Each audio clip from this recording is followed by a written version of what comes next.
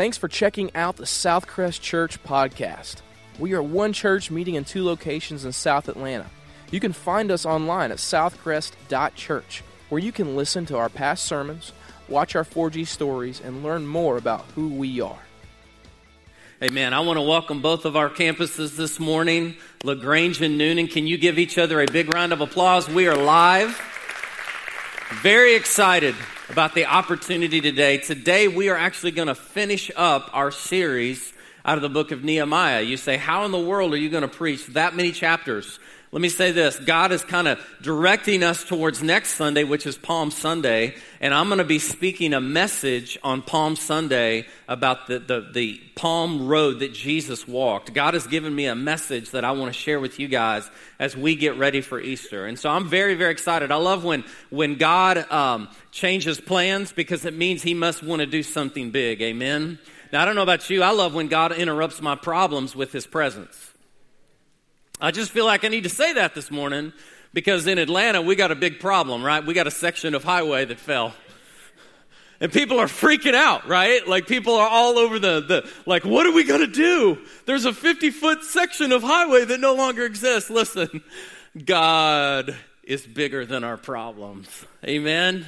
Amen. And if he can't make a road, He'll find a road. He'll get us there. And I'm just here to tell you today that as we finish the book of Nehemiah, I think it's funny that we're preaching the idea of rise up, right? Because right now in Atlanta, we need to rise up and just say, God's about to do something great. If you have your Bible, I want you to turn to the book of Nehemiah, chapter 9. Last week, we talked about this idea that we're in this new place. The people had finished the wall. They were moving inside of the city, and they got the book of the law out, the book of the law of Moses. They began to read what God said to them and the promises God had made. And they responded by saying, so be it, God. So be it, God. Truth, God. That's what we want. We want you. We want you. And then they moved from this place of just living in this old factory of condemnation and moving into this place of conviction, because they knew that God had destined them to rise up. And that's where we are today, because we're at the end of that moment where, as God's people, if you remember what Nehemiah, he said, don't you cry. The joy of the Lord is your strength. We've moved into conviction. So today, it's going to get even better. So, have you ever thought about how good we are at remembering certain things and forgetting other things in life, right? So, women, if you're here today at both of our campuses, you can attest that you wish your husband could remember more things. Can I get a so be it? Men, we are really good at remembering things that don't matter a whole lot. Can I just say amen to that? Right? Like, I can't remember the last 3 things my wife told me to do, but I can remember who rushed for the most amount of yards in the NFL last year. I can. We are good at remembering sometimes useless facts and then forgetting very important things. So I did a little research this week. Top 10 things that people forget. Top 10 things. What do you think they are? Number 10, forgetting where you parked your car. Number 10. Number 9, forgetting what you were searching for online in the first place. Right? You go to search something and suddenly it's like, squirrel, okay? Number 8, forgetting to post something online. Oh, I was going to post that, and I forgot to post that, okay? Number 7, forgetting to respond to an email. Number 6, forgetting to take the meat out of the freezer to defrost.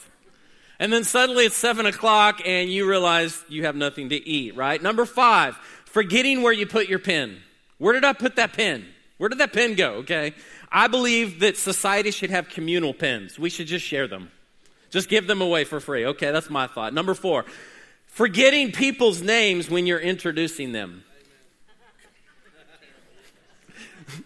Hey, buddy. Hey, big guy. Okay. I've so been there before. Number 3, forgetting things on your grocery list. You get home and the one thing you went to the store for, you didn't even come back with. Right? And you feel guilt and shame over that. Number 2, forgetting where you put your keys. The number 1 thing people forget, forgetting what you went into a room for. Why did I come in here in the first place?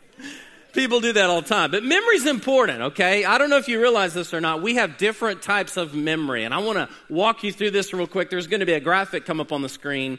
There's 3 basic types of memory. There's sensory memory, which is about what happens 1 second ago.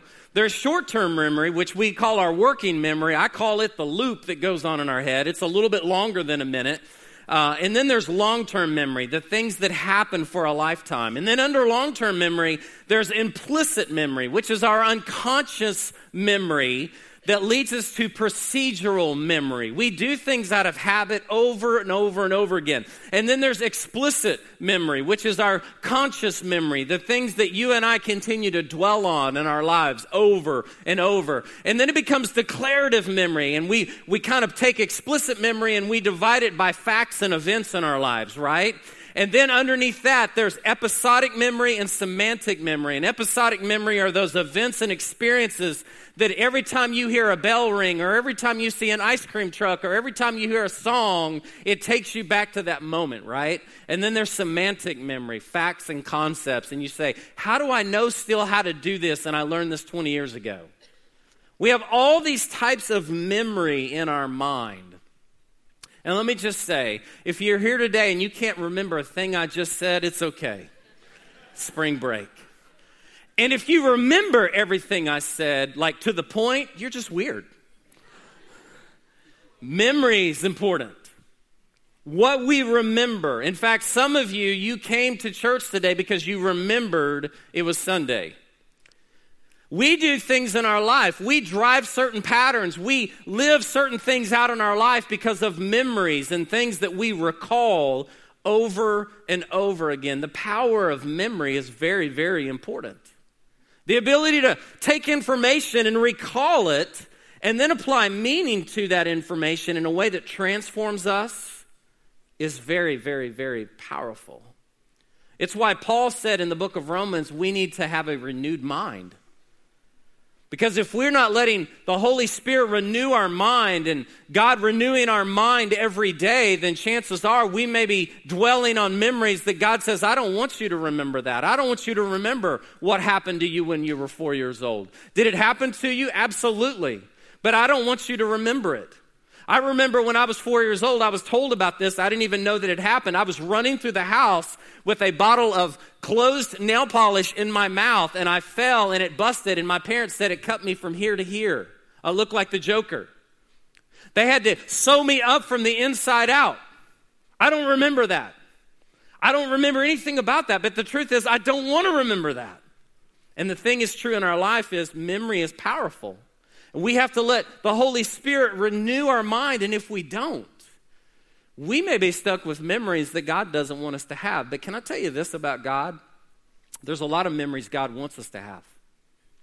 If you have your Bible, Nehemiah chapter 9, they went from a place of hearing God's word and moving out of condemnation into celebration. The joy of the Lord is my strength. And it got even more intense because the Bible says in the last part of chapter 8 and first part of chapter 9, God's people started really rising up. They started really confessing their sins before each other and getting right with God and just really saying, God, we want to be awakened by you. And that's why I said I love it when God interrupts our problems with his presence, because what we realize is the things we're going through in life really don't matter. What only really matters is him. And that's kind of at the place that they were. But I want you to look what it says in Nehemiah chapter 9, starting with verse 1. It says, on the 24th day of the same month, the Israelites gathered together, fasting and wearing sackcloth and putting dust on their heads. Those of Israelite descent had separated themselves from all the foreigners. They stood in their places and confessed their sins and the sins of their ancestors. And they stood there where they were and read from the book of the law, their God, for a quarter of the day, and spent another quarter of the day in confession and in worshiping the Lord their God. So here's the thought. They were in such awe of remembering who God was that they just stayed in that moment. And then look what it says in verse 4.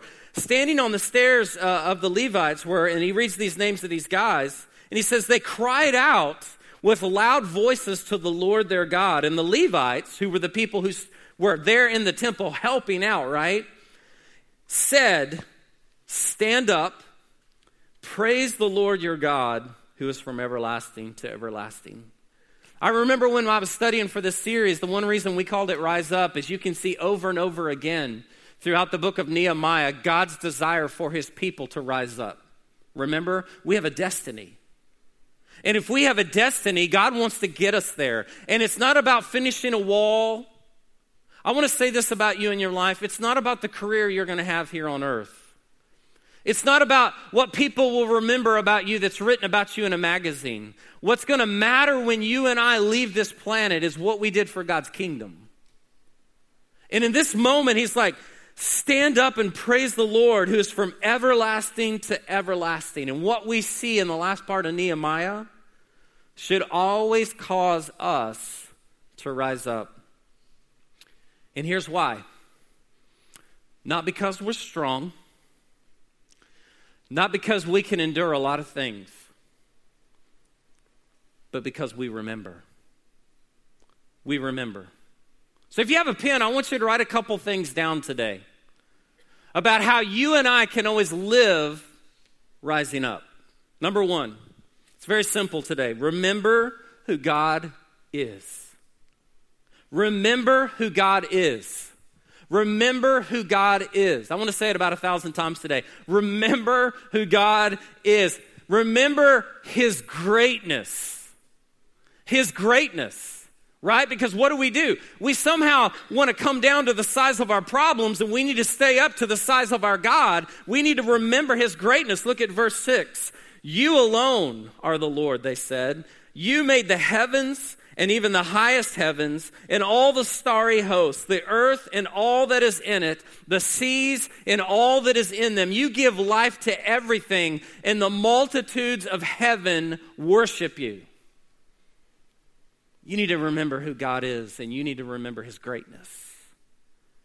You see, there's a lot of things that we think are more powerful than who God is, and they're not. There's a lot of things that we say, man, this is a difficult season in our country. I don't know how politically we're going to make it through. Listen, I want to give you a very honest answer for America today. We don't need more social programs. We don't need more money in our economy. We need to remember how great our God is. If he gave us 1 more % oxygen, we would explode. And 1 less %, we would choke. He holds everything in place. He can even fix I-85. We got to remember his greatness. And then we got to remember his goodness.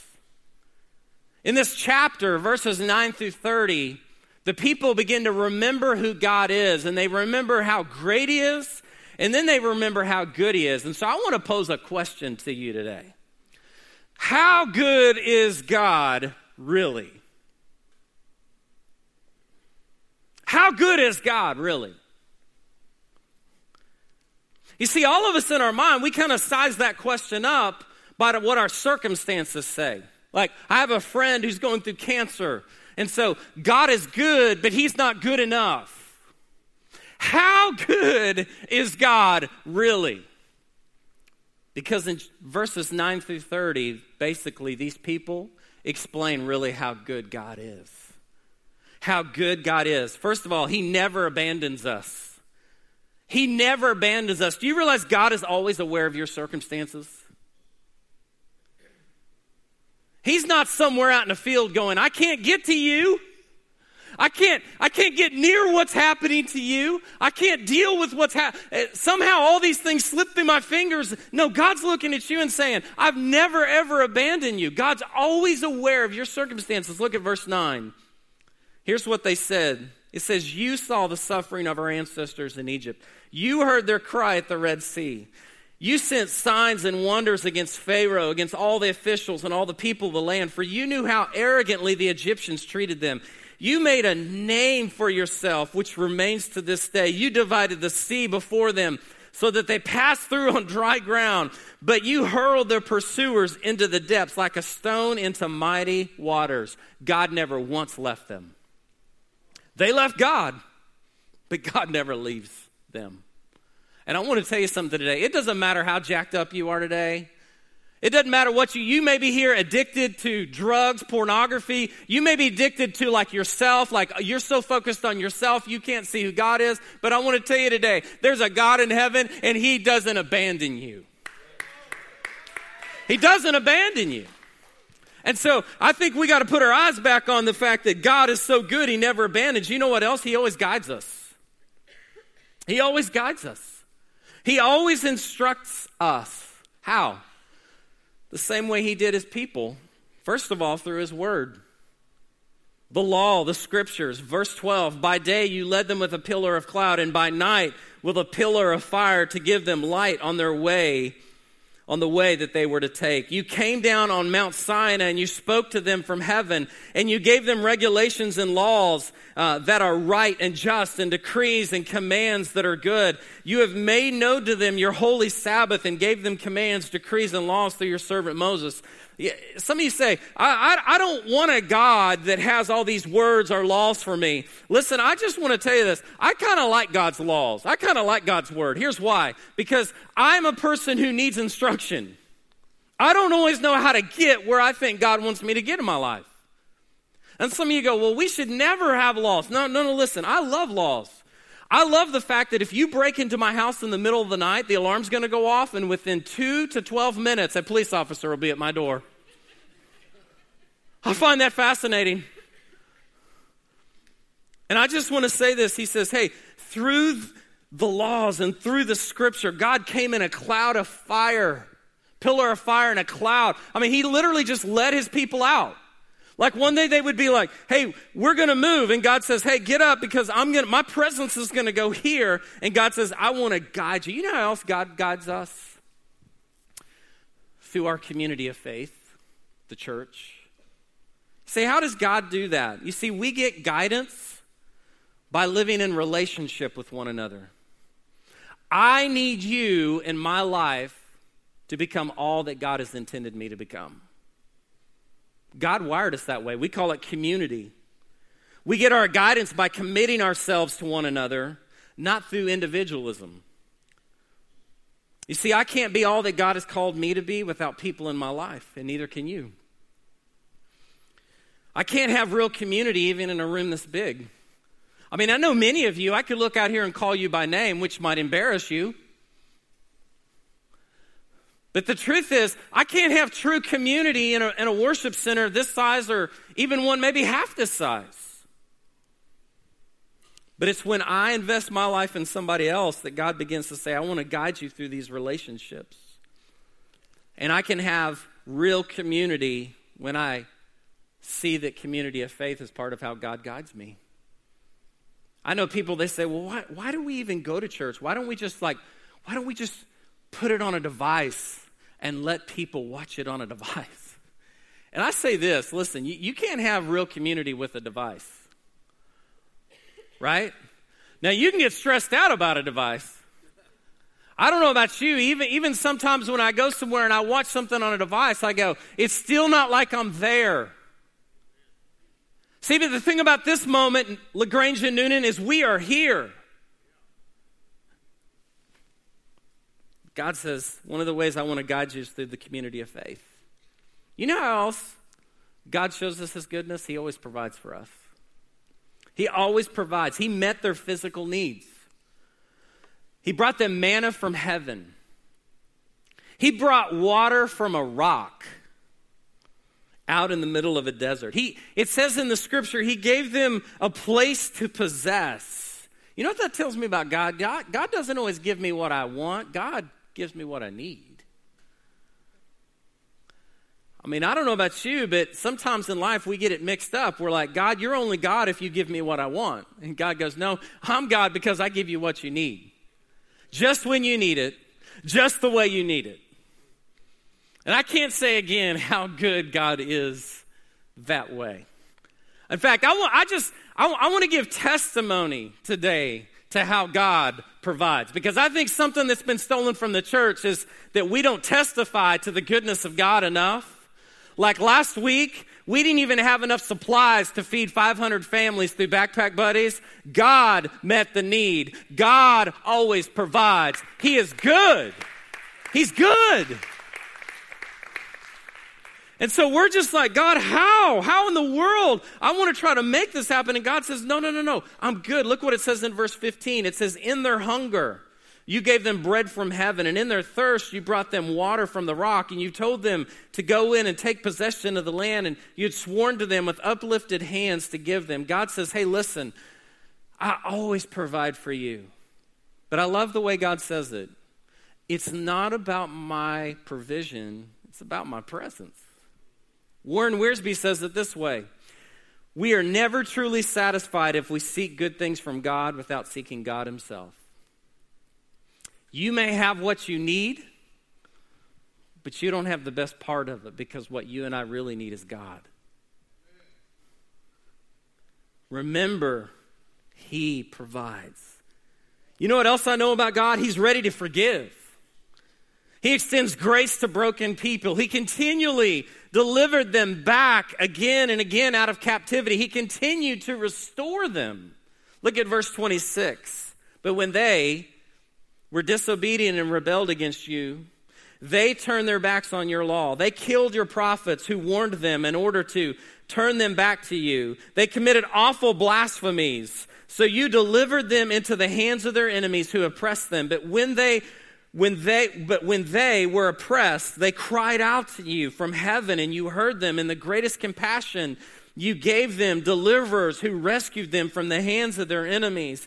But as soon as they were at rest, they did it again and did evil in your sight. And then you abandoned them to the hands of their enemies so that they ruled over them. And when they cried out to you again, you heard them from heaven. And in your compassion, you delivered them time and time again. Listen. He is not the God of first chances, second chances. He is the God of many chances. He loves to extend grace. And I just think it's funny because we're at the end of the Old Testament here in Nehemiah, and you know what God's really doing? He's setting his people up for a Messiah. Think about that. He's ready to forgive. He's preparing us for Jesus to come to the earth, so we could understand the power of that grace. The power of that grace. You see, when we remember who God is, that's the biggest step. But then we got to remember who we are. You got to remember who you are. See, I think sometimes we flip the equation. We come to God and say, God, do you have any idea how horrible I am? And God goes, no. You need to start from remembering who I am. And when you remember who I am, then I will give you the ability and I will show you who you are. Because at the end of chapter 9, after they had said all these things, God provided, God forgave, God restored us. Look what it says in verse 38. In view of all this is how the people responded. We are making a binding agreement, putting it in writing, and our leaders and our Levites and our priests are fixing their seals on it. Now that's pretty awesome. Get the picture. They began to see the totality of God's greatness and understand the bigness of God's goodness. And in response to that, they said, we want to make a binding agreement with God. Here's what they didn't say. God is mad at us and we're going to live in dejection the rest of our life. Here's what they didn't say. God, you are so far away from me that I can't ever get to you. Therefore, I'm never, ever going to truly follow you ever. No. When they saw who God was, they began to see who they were. We are a people who are made for a covenant relationship with God. We've got to know who we are. They said, we want to make a binding agreement. Started thinking about this, did a little research. Binding agreement, what does that mean? It means we want to be bound to you, God. You see, a lot of people say, I want a God that God will do what I want him to do when I need him to do it, and I want to put God on a leash. They literally said, God, we want us to tie ourselves to you. And I think that's pretty cool. So I started thinking back in my life, has that ever happened to me? Well, yeah, it did. It happened in 8th grade. When I was growing up in Oklahoma City, there was a certain necklace you gave to a girl at the age of 14 when you were dating. It was called, I don't know if y'all had this in Georgia, but it was called a drop. You know what that is? A drop was a chain that had a little pennant on it, and that pennant had your initials. SPS. I went down to the jeweler because I had older brothers and sisters. I had seen them give a drop to a girl before. My sister had one that a boy had given to her, and here's what it meant. I belong to you. You belong to me. Here we are at the roller skating rink, singing Open Arms by Journey. Now I come to you with open arms. You want a pickle? Can't go to the roller rink without a pickle. And I look over, and the girl I'm dating, her name was Shannon. She had a drop, and it said SPS. And guess what? We were in a binding agreement. Everybody in that skating rink knew. They looked around. She got a drop? Yep, she's got a drop on. No couple skate with her. She could go over and play Missile Command or Asteroids all she wanted. All the guys couldn't check her out. Why? Because she had a binding agreement to me. By the way, Shannon, I've never gotten that drop back from you wherever you are in the world. Just return it. Noonan, Georgia. It's a bad breakup. Guys, listen. When they saw who God was, they began to see who they were. And they said, God, I want to have a binding agreement with you. I want to have a binding agreement. I want to enter back into this covenant that you created me for. And I look at all that and I think that is so awesome, but can you imagine what you and I get to experience because of Jesus Christ? We don't get to experience the power of that old covenant of a binding agreement, but through grace and power and resurrection, we live in the fullness of what that whole binding agreement is about. And you and I come and say, God, I want all of you because I want to remind myself of who I am. If I know who God is, and I remember who I am, I will always have the ability to rise up. You go over to chapter 10. The people, man, God, we want to be in this relationship with you. It's funny, it's one thing to say I want to be in a relationship with you, but then there's that moment where you start defining the terms. Here's what that means. It means on the weekends we'll go out.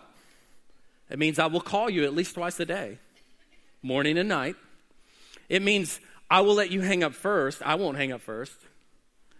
Right? You start defining these things. You know what God's people did? They started doing the same thing. They started defining to God, God, this is how much we love you because we know who you are and we know who we are.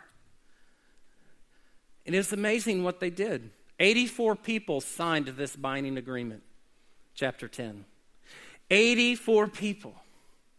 There were many others who they said agreed to it, but they just couldn't get their signature on the binding agreement to God. But you know what they did? They let this agreement define three things in their life. Number one, their relationships. The first thing they did in chapter 10 is they said, we will not marry people outside of the faith. You know why? Because every time that they quit marrying within the people the people of God, and they began to go outside and marry people who were outside that faith, it led them to idol worship. It led them back into captivity. There's a truth there. The whole idea of marriage there in chapter 10 is, God, we want to be in a binding agreement with you when it comes to our relationships. Because we know that our relationships will be a reflection of who you are and who we are. You know the other thing that they got into a binding agreement with God about? Some of you are going to find this shocking. Rest. They restored the Sabbath. What was the Sabbath? I love going to Israel because when you get there, you're there for a couple days and then all of a sudden the Sabbath hits. And see, I remember growing up in a city where things were closed in Oklahoma City on Sunday because they had all these laws. They called them blue laws. But basically, in America, we used to have a little bit more idea what the Sabbath was. But when you go to Jerusalem and you go to Israel, they don't cook. They have an elevator that you can't even push the button. It goes to all 17 floors. Why? Because to push the button would be work, because by you engaging that button, somebody back at the electric station has to work. But here's what it was. You say, well, that's legalistic. No, here's what God was trying to say. Every 7 days, I just want you to stop and remember me. Just stop. I want you to be still and remember that I delivered you out of captivity. I want you to rest from all your toil and your labor. Why? Because I want you to remember who I am. It was through remembering the Sabbath was part of how they remembered who God was.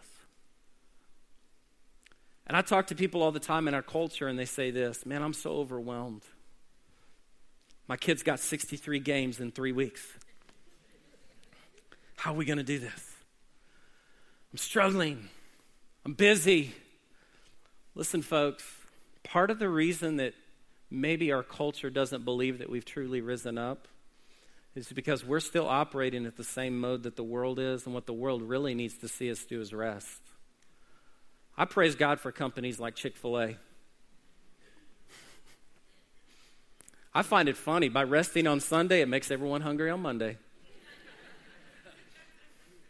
I've seen some of you in the drive-thru line. Twice. Man, I just want to say this to you. Part of our binding agreement with God is to say, God, I'm going to take time to rest. I'm going to rest. Because by resting, people are going to look at me and say, why aren't you as stressed out as ever? Why aren't you as toiling? Why are you not overwhelmed? Because every 7 days, I just stop and remember who God is. He can do more in a moment than I can do in a lifetime.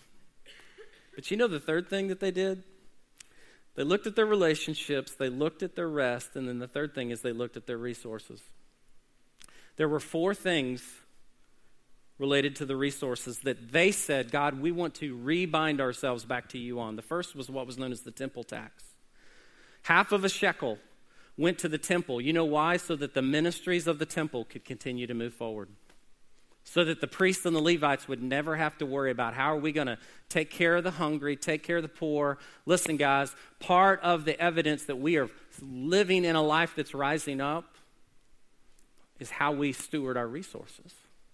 They had the temple tax. Then they had the wood offering. They had to make sacrifices. And so people would go out and they would cut wood and they would bring part of the wood to the temple because they knew the sacrifice had to continue to go on and on and on. And then they had what was called the first fruits.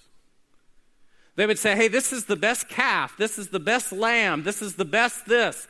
And they would bring their first and their best and they would bring it to the temple and then they gave their tithe.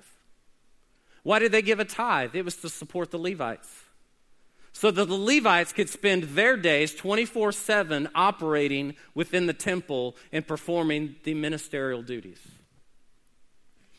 So I find it funny because in our day and age, there's a lot of people that argue, is giving relevant anymore? Well, the funny thing is, because of grace, it ought to be more relevant. I mean, they gave these 4 things because of the law. In Christ, we ought to say, you know what? God, in my relationships, in my rest, and in my resources, I'm going to remember who you are, and I'm going to remember who I am. Nehemiah chapter 10, verse 39, when they said all these things, here's what they said. We will not neglect the house of our God. Why did they say that? Because they wanted their building to be fancy? Why did they say that? Because they wanted the temple to always look clean? Here's what they knew.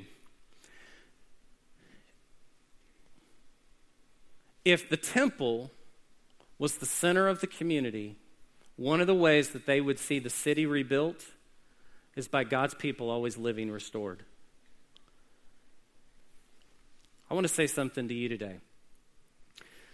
God wants to use you and I through our relationships, through our rest, and even through our resources to live in this state of always rising up. You know why? So that we can rebuild our cities. Maybe we've gotten it backwards. Maybe the infrastructure needs to start in the house of God. Maybe the church has been too judgmental of the world and say, well, if you didn't have this and you didn't have this, you wouldn't have poverty. No. It starts with the same statement they made, we will not neglect the house of our God. They rose up and they rebuilt their whole city because they put God back at the center of all.